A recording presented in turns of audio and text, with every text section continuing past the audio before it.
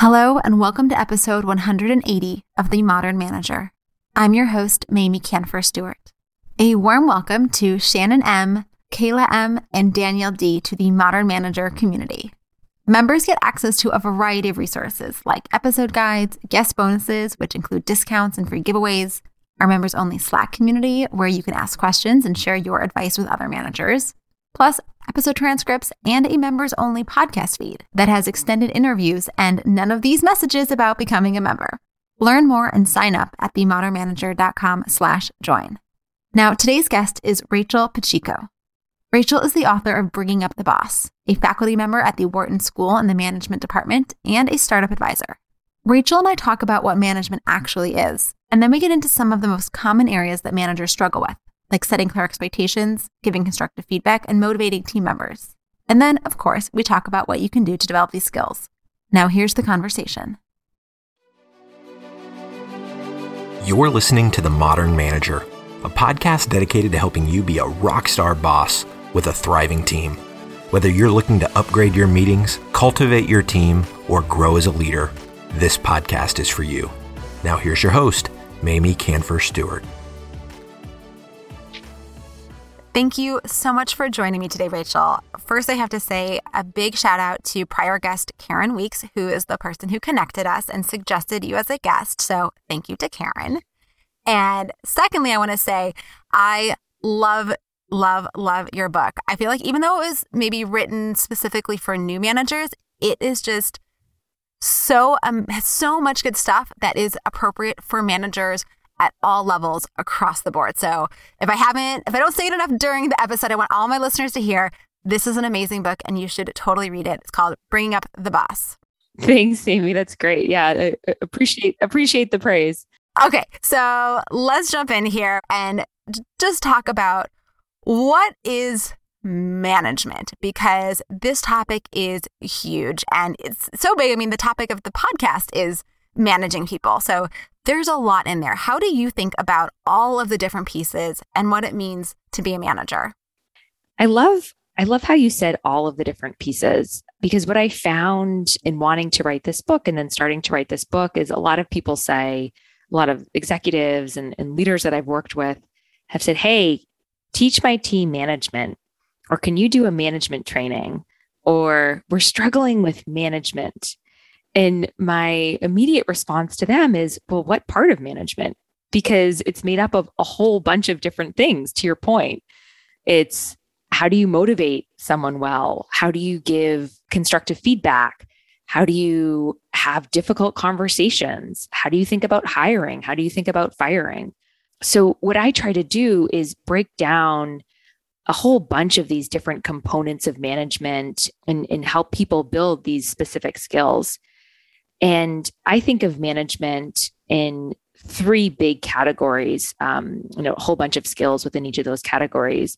The first is managing an individual. So how do you motivate? How do you set expectations? How do you give feedback?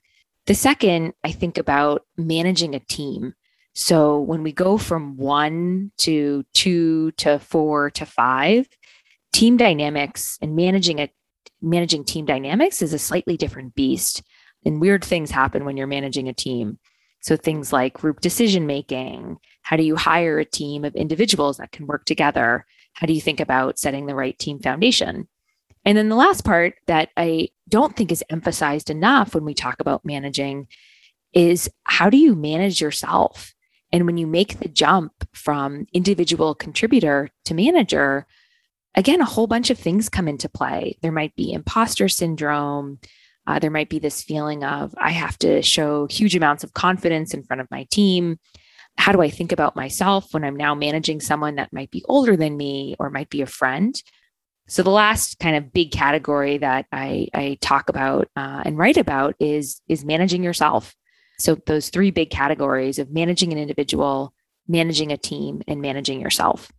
I love the way that you have broken down management into these like very clear categories that each then contain this specific set of skills, right? It's much easier to figure out where we're struggling and where we need to invest if we have some sort of framework to be looking at, as opposed to like feeling overwhelmed by all of the things that managers have to do all the time and like feeling like we're just like treading water and just trying to keep our head above water.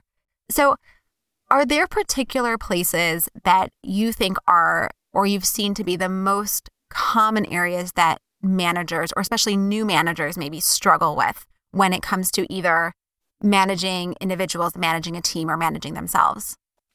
I would say, and to your point, this book was started as a love letter to new managers. But what I found is, many managers suffer and struggle, including managers that have been managing a long time, because often we aren't given the tools or the training to be great managers. So I would say from both the new manager and the established manager, people often struggle with the fundamental basics. And if I had to pick my top 3 basics that managers struggle with, I would say the first is setting really clear expectations in articulating what you want and what you need from your team members, from your team, how your team operates, and being really clear about those expectations. The second is giving constructive, frequent feedback. So when the expectations aren't met or someone's performance is lacking, being really good at giving effective feedback is critical to being a great manager. And it's hard for people to do. And then the third, I would say, is how you motivate individuals in how you tailor your approach to motivation based on the individual's unique motivational needs. So I would say the most important aspects of being a manager, being a great manager, and what people struggle with are setting clear expectations, giving effective feedback, and motivating effectively as well. Yeah, those are definitely 3 very important things for managers to do. I want to go into each of these. So starting with expectations, there's a section in the book about goals and the kind of double-edged sword that goals can be, and how there's expectations and then there's goals, and those aren't always the same thing. So can you say more about just goals in general, and then thoughts you have about how to set good expectations with your team? Goals, I find that we rely on goals so much as kind of a shorthand for managing. We think, okay, let's have a workshop, or let's have a offsite to set company goals, and let's set team goals, and let's set individual goals. So we do a ton of goal setting, but that goal setting isn't necessarily effective. And the downside of setting ineffective goals is that we set too many goals and our teams don't know where to focus and don't know how to prioritize. And also when we set goals, it might make our team members myopic, and they might be so focused on hitting a goal that they don't see other things going on around them. And it's hard to pivot because there's such a specific attention and, prioritization of hitting this one goal. So I think goal setting, when done effectively, can be really useful and motivating for your team members. But we have to be careful not to set too many goals or set goals that incentivize the wrong behavior, or things like that. With expectations, where we often don't do is we often don't say, hey, here's what good looks like when you're hitting this expectation that I've articulated. Here's why we're doing it. Here's the impact that it's going to have. And that's really helpful to motivate and to inspire the person to put work behind it. And then, also thinking about what are examples to get there. What is an example of being proactive if you're setting an expectation that you want your team members to be proactive? Or what's an example of a great work plan or a great agenda you've seen from other team members before? And I think the important distinction and why many managers, especially new managers, don't set clear expectations is because they're really worried about being a micromanager, and they're worried about being too up in their team members' business. And, we've all worked for bad micromanagers before, or really bad micromanagers before. So a new manager says, I never want to do this. I never want to be a micromanager. And so what we don't end up doing is setting a clear expectation because we're so afraid of being a micromanager. And the distinction I like to make is that the micromanager tells you every single step along the way to achieving that goal or achieving that expectation. Whereas a great manager sets a vision, sets a goal, provides the tools and the resources for the employee to get there, but doesn't dictate every step along the way. It allows the team member to figure it out on her own and have the joy of discovering how to get someplace and failing a couple times and trying out different things and figuring out what works well. And that's really motivating and really meaningful for an employee. Yeah, I love the distinction around micromanagement versus like appropriate management. And I've used the concept of macromanaging as the alternative, right? We're so afraid of micromanaging, and yet we don't often think about the flip side of that as being macromanaging, where we don't give enough information and we don't create enough structure where people start to feel like they're out there swimming and then they're not meeting the expectations, and it's stressful for us all around. Not so dissimilarly than being stressful all around because you're being micromanaged. Yeah. So it's that balance of having those clear expectations and giving enough but not too much to dictate, like giving people being able to feel like they can really run with something and they have the freedom to learn as they're going and not feel like they're swimming out in the middle of the ocean with no one in sight. Yeah. So I want to connect this now to this idea of feedback, right? Because the feedback experience, right? On the one hand, if the expectations aren't clear, it's kind of a pass in some ways to not always have to give feedback because, well, I didn't really explain what I wanted, so of course I didn't get what I wanted. But on the same time, if soon as you set expectations, now when things come back wrong, you have an issue you have to deal with. Right now, I asked for this, it was late. I had a deadline and it was late. Or I asked for it to look like this and it doesn't look like this. And now I actually have to go in and have a real conversation because this person's not delivering. So talk to me about the feedback process that you suggest. The first thing I attempt to convey with all managers, new and established, is that feedback is one of the biggest responsibilities of being a manager because of the potential harm you can do to a team member's career and a team member's job prospects when you don't give them feedback. So this idea of we think we're being nice because we're not giving constructive feedback, but it's exactly the opposite. We're then allowing people to continue with behaviors or ways of working that don't allow them to grow or might prevent them from flourishing in their jobs because we're afraid of being mean by having a hard conversation. And it's exactly the opposite. You can hold your team member back when you're not clear that, hey, it was really important that this project come in on time. And here's why, so that it doesn't, it doesn't prevent the team member from having a performance problem 6 months later because they've always been late with their project work. So that's the biggest thing that I want managers to remember, is that it's just such an important part of your job, and you could hold your team members back if you don't give this feedback. And then the other thing too is team members want to know where they stand in their work, and we create a whole bunch of anxiety for our team members when we don't tell them how they're doing. And then when something does kind of reach ahead and we give them a piece of feedback and they think, why now? Why am I all of a sudden getting this piece of feedback now?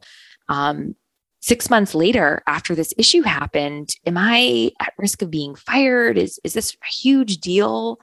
And it becomes super demotivating for people. So I think first message of feedback is just give it, and give it frequently, because it's so important for a team member's growth. Yeah, I'm actually wondering if you've had a personal experience or if you've talked to people who have gotten a piece of feedback that was maybe really hard to hear in the moment, but ultimately was so useful and really helped them set themselves on a new trajectory. I mean, I don't know how much time we have in terms of the pieces of feedback that I've gotten in my career that have been helpful. I mean, I just think about my first job. When I my first job was in consulting. And when I got in, I thought I was just an excellent consultant. And in reality, I passed things in late all the time. I was very sloppy with PowerPoint decks, which are, super important part of being a consultant. And I remember it would just totally drive me bananas because all the boxes had to be left aligned on the PowerPoint deck and all the shades of red had to be similar throughout the slide deck. And I remember my manager saying to me, and he was great at giving feedback. He said, Rachel, the reason why I care so much about the slides being left aligned and the colors being the same for this presentation is because it demonstrates our attention to detail to the client. And if the client finds a typo or finds not aligned boxes on the presentation, they're then going to think that our huge financial model that we've spent months building might also have typos, might also have errors. So by making sure that our boxes are left aligned on our PowerPoint deck, we're giving them the confidence and the comfort that we are hyper attention to detail. And that's why I'm on you for your PowerPoint decks.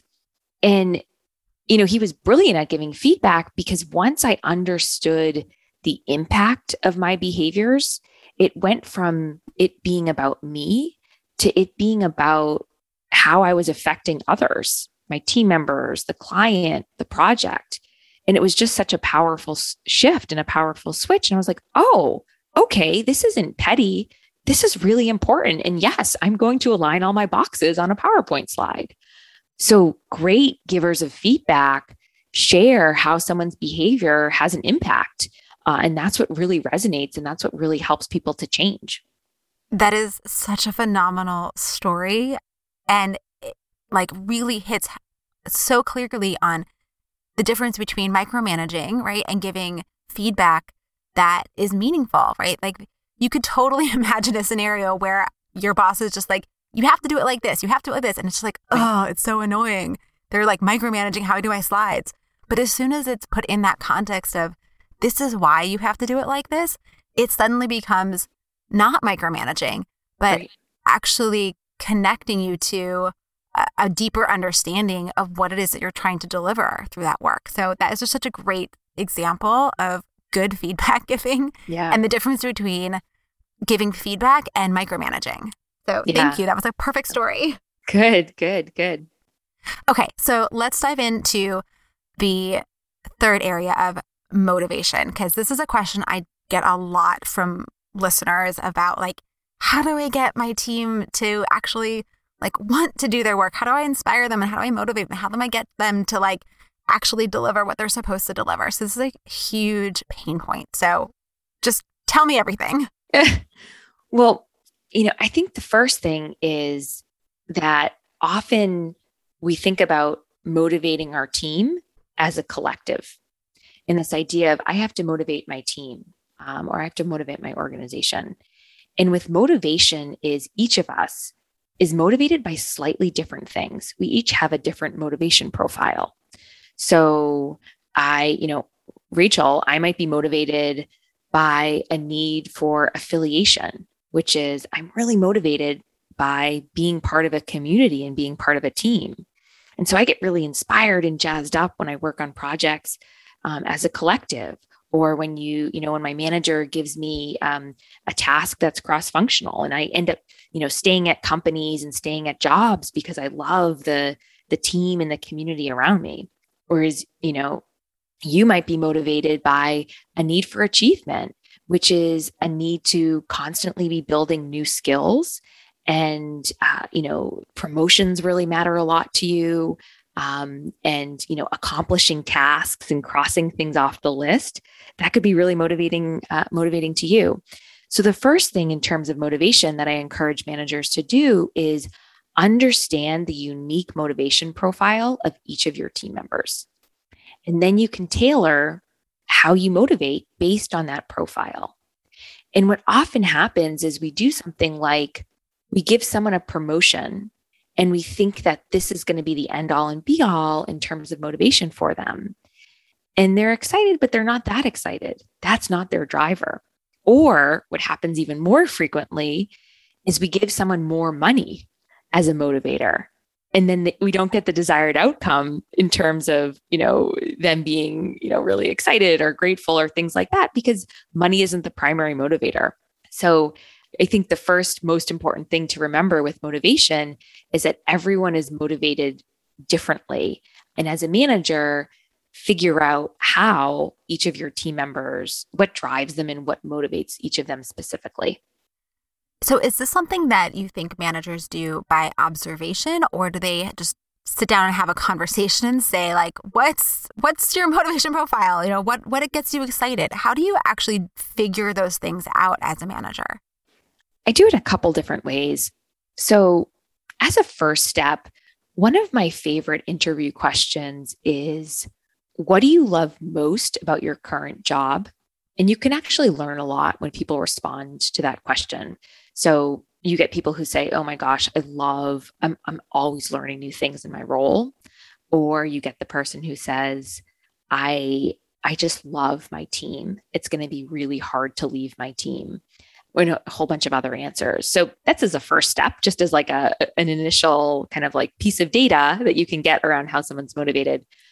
I also have a conversation in a form that's I call it the motivation intake form. And really it's a conversation starter with a new team member to start to understand which projects, working on which projects make you happiest. What do you love about your current role? Questions like that to start a discussion and where you can start to learn, okay, if I give this person more responsibility or, managing a direct report, this is going to be really inspiring and motivating to them, as opposed to someone who says, I really, I just love learning as much as I can about different parts of the company, and you can think, okay, well, I'm going to give this person this type of work or rewards in this way because that's what they love.